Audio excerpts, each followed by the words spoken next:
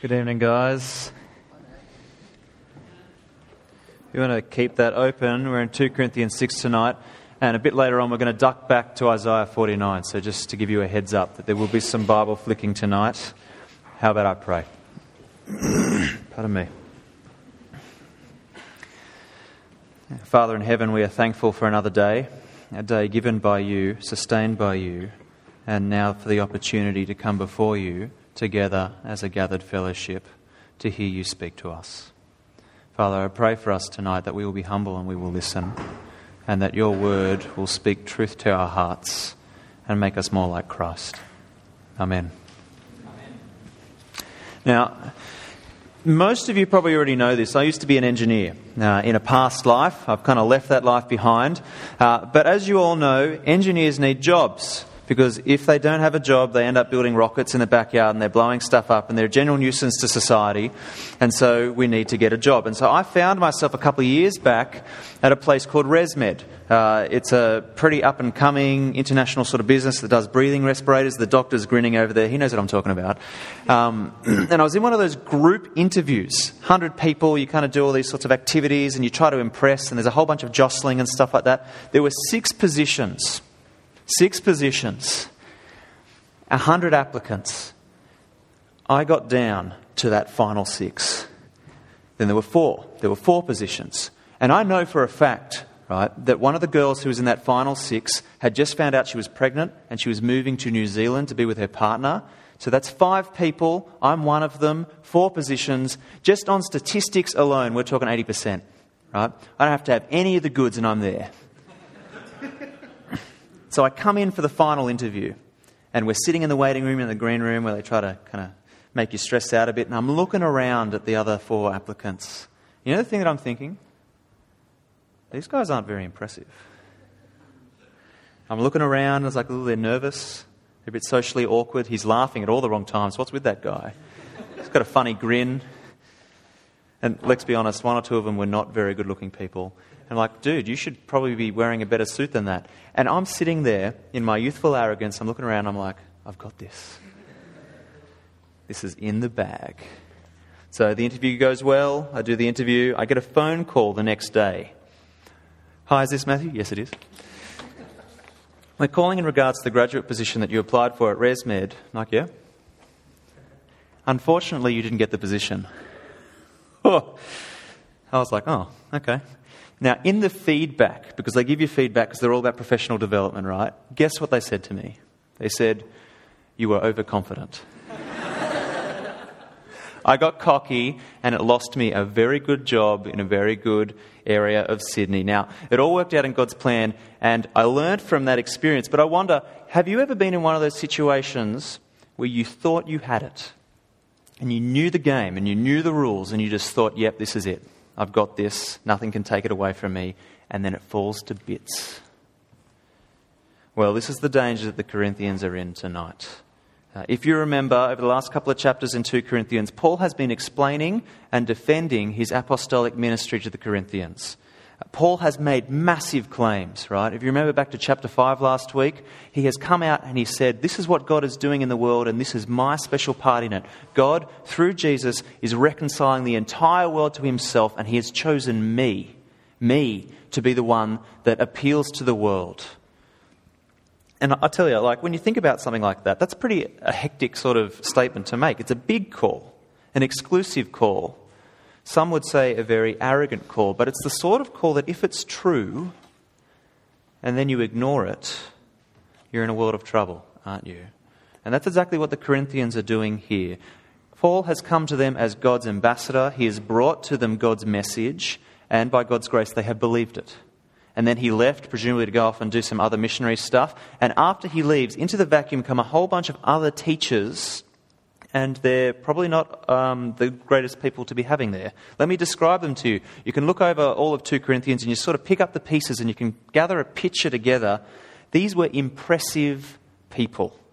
They were highly skilled, they were rich, they had prosperous lives, they had this physical presence that was inspiring. So you know the people, they might not necessarily be good looking, but as soon as they walk into a room, they just draw your gaze. Maybe it's their charisma, maybe it's the strength of their personality, but everything revolves around them when they're in the room. And these are the sorts of people that came into Corinth. They were drawing your attention. Now, contrast that to Paul, right? He actually repeats back to them something that they said to him back in the day in 2 Corinthians chapter 10, verse 10. And this is what they say about Paul. In physical presence, he is weak. In his public speaking, he is despicable. Dude.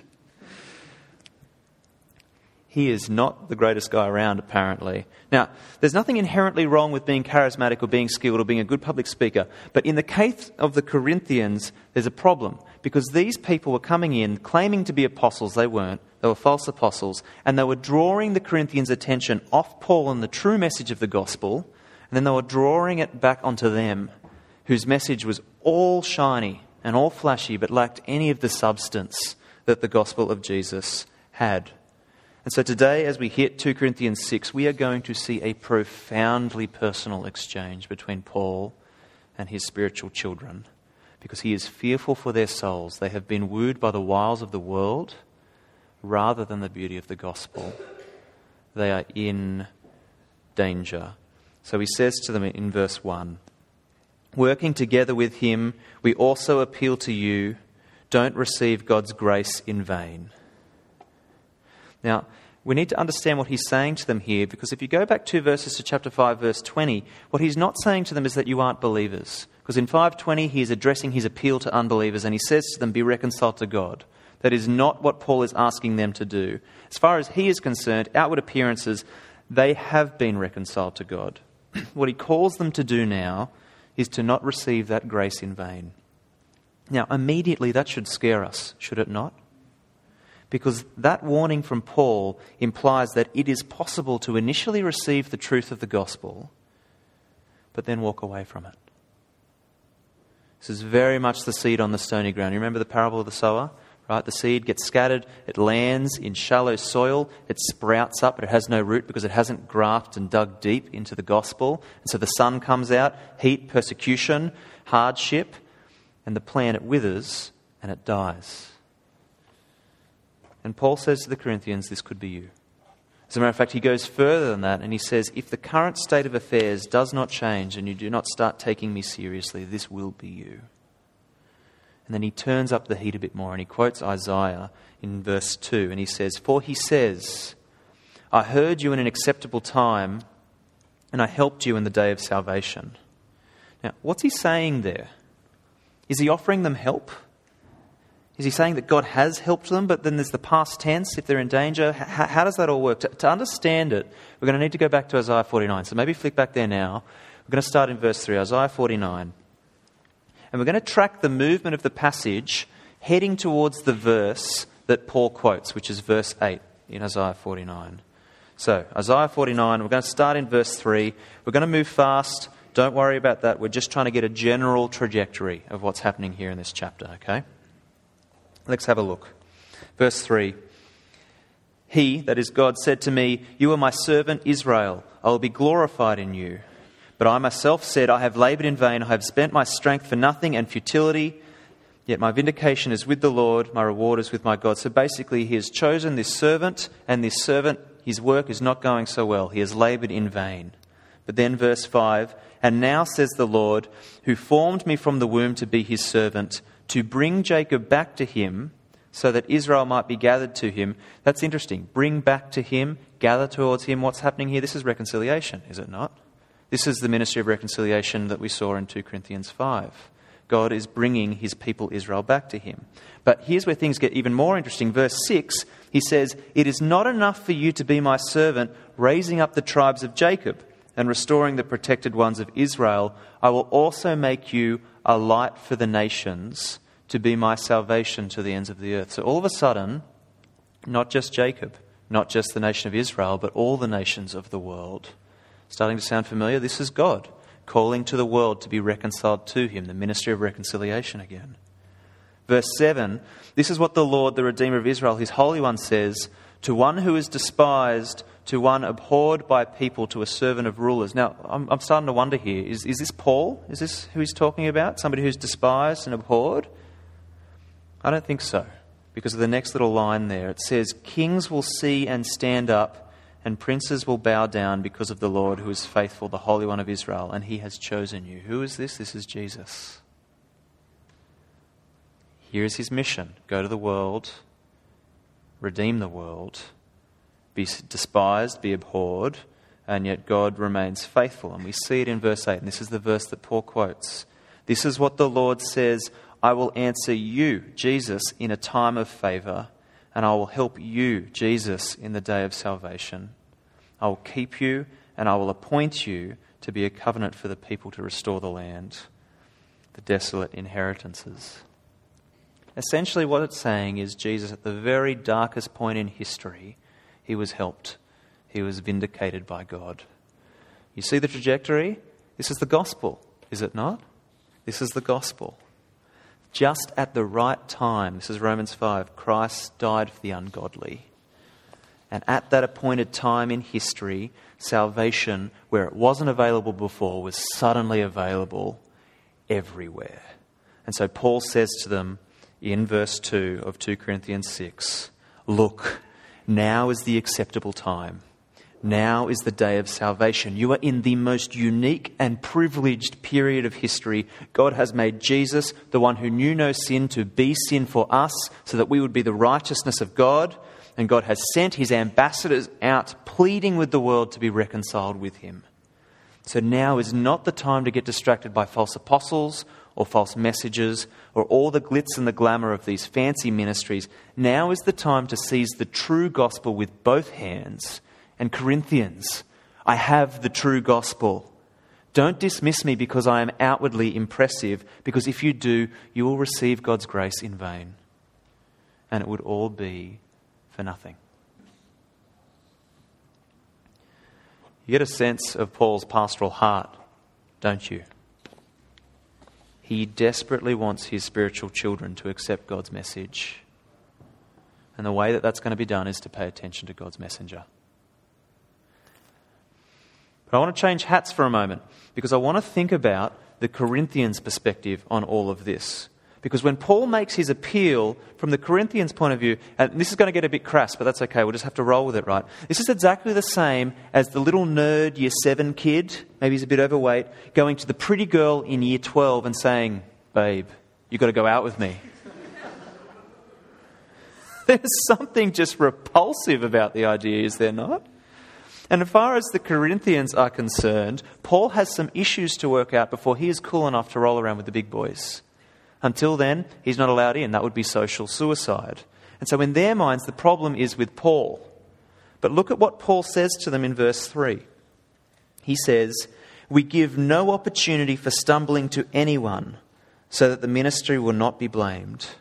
Paul says if there is a problem, it is not with us.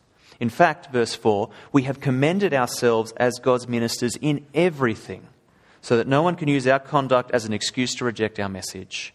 Every possible stumbling block has been removed, and to prove it to you, look at all the things that I have done as I've dispensed the ministry of reconciliation."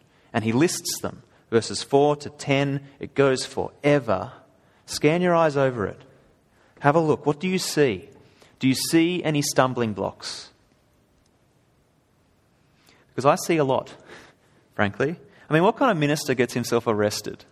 That's the sort of thing that kind of pops up on the Channel 9 News, is it not? Just to name and shame and, this is why Christianity should not be taken seriously. I mean, and then you look at verse 8, 9 and 10. He's slandered, he's unknown, he's depressed, he's poor. I mean, can you imagine this sort of guy rocking up at your door, knocking on it and saying, "Hey, I've got salvation, do you want to come join the club?" I mean, get a haircut, Paul. Maybe then I'll take you seriously. This is not the sort of list you would expect somebody to be giving if they're trying to convince you that they are for reals. And so here's my question.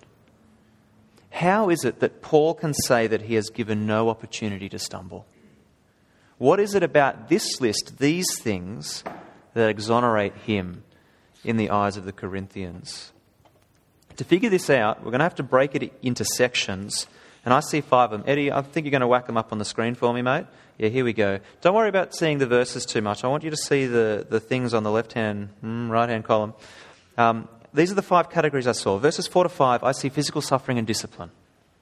Verse 6, I see selfless character, godly character. Verse 7, God's power and God's means. Verse 8, I see a mixed reception. And then verses 8 to 10, I see somebody who is outwardly weak, but inwardly strong. Now, have a look at that, because I think the breakdown makes things a bit clearer for us. When you look at this list, you start to see the gospel, don't you? I mean, look at that. Physical suffering. Romans 8. We are heirs with Christ and we will suffer with him and then we will be in glory with him.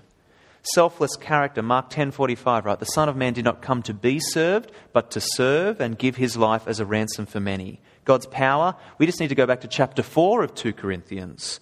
We have this treasure in jars of clay so that this extraordinary power may be from God and not from us.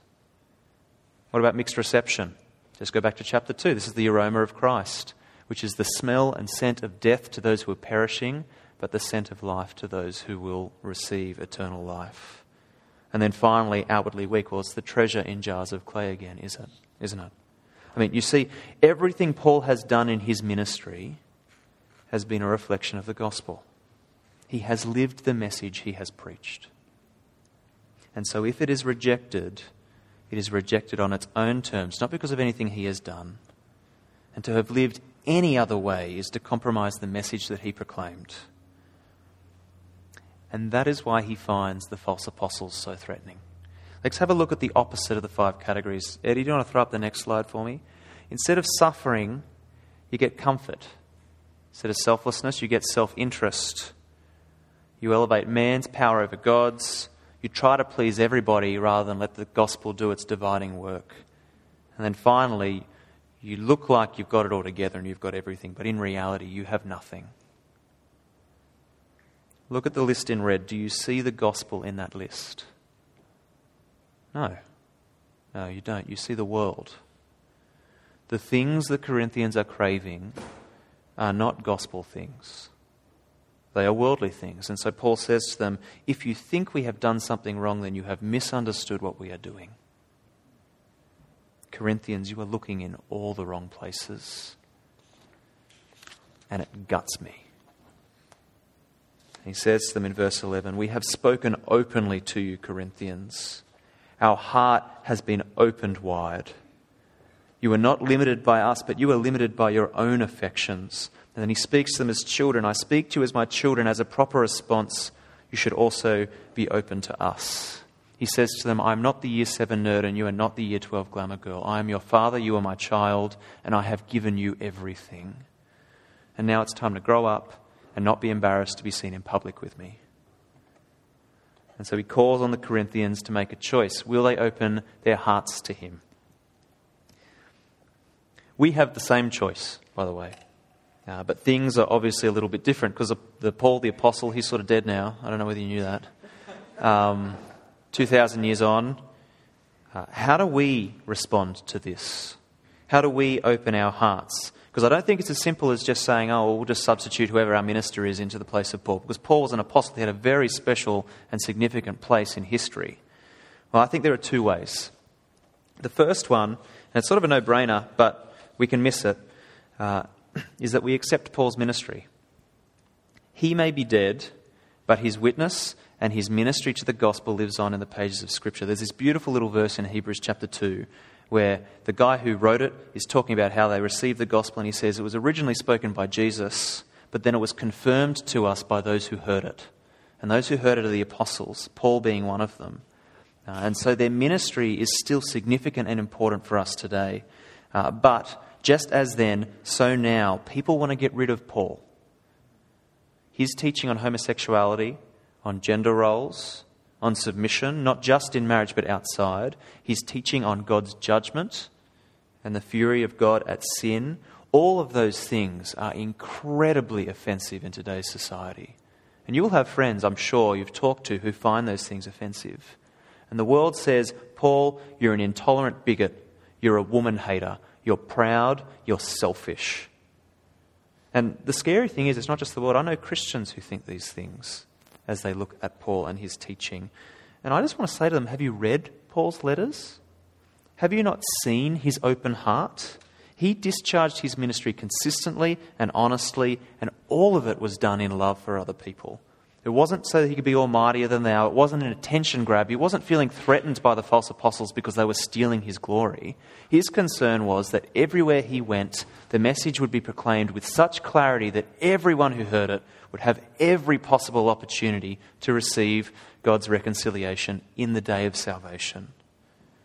Paul's gospel is the gospel, even the prickly bits. It is our only hope for salvation, and he understood that. So just like the Corinthians, we are in danger of leaving it behind for something that is more socially easy or comfortable or palatable. Frankly, I think some of us are embarrassed by some of the things that he says. But if you compromise the messenger, then you will compromise the message. And it's at that point that you start to move into receiving the grace of God in vain territory. And that is a scary place to be. So that's the first thing. We accept Paul's ministry. We acknowledge that the true gospel comes down to us through him and the other apostles in the letters that we have in Scripture. Second, and a bit more immediate to our own context here at Snack, we need to base our understanding and our assessment of gospel ministry on Paul's ministry. I'll say that again. We need to base our understanding and our assessment of gospel ministry on Paul's ministry. And this is so important because I don't think we realise just how often we use worldly categories to assess Christian ministry. And to know if this is true or not, have a think about what it is that you praise ministers for and what it is that you judge ministers for. Yeah? Here are 3 praises that I hear regularly, not necessarily at this church, but just around the traps in Christian society, culture here in Sydney. Number 1, he is such a good speaker. Number 2, he's really funny, isn't he? Number 3, he has grown that church from 5 little old ladies to 500 hip-happening hipsters in the last 5 years. I might have ad-libbed there. Preaching, personality, success. Do you see any of them on Paul's list? No. And yet those are the categories that we think in. And remember, 2 Corinthians 10:10, in physical presence he is weak, in public speaking he is despicable. How often do we judge ministers and ministries based on those sorts of categories? I know that I do. Because we are sinful, we will always be drawn to that which is outwardly impressive. We're kind of like Christian magpies. We're captivated by the shiny things and we try to collect them and put them in our nests. But those are not gospel ministry. Do not get distracted by things that shine but lack the substance of the message of Jesus. So my question for you tonight then is, in our ministry here at Snack, what is it that you value? What is it that you think makes this church a good church to be at? Is it Phil's preaching?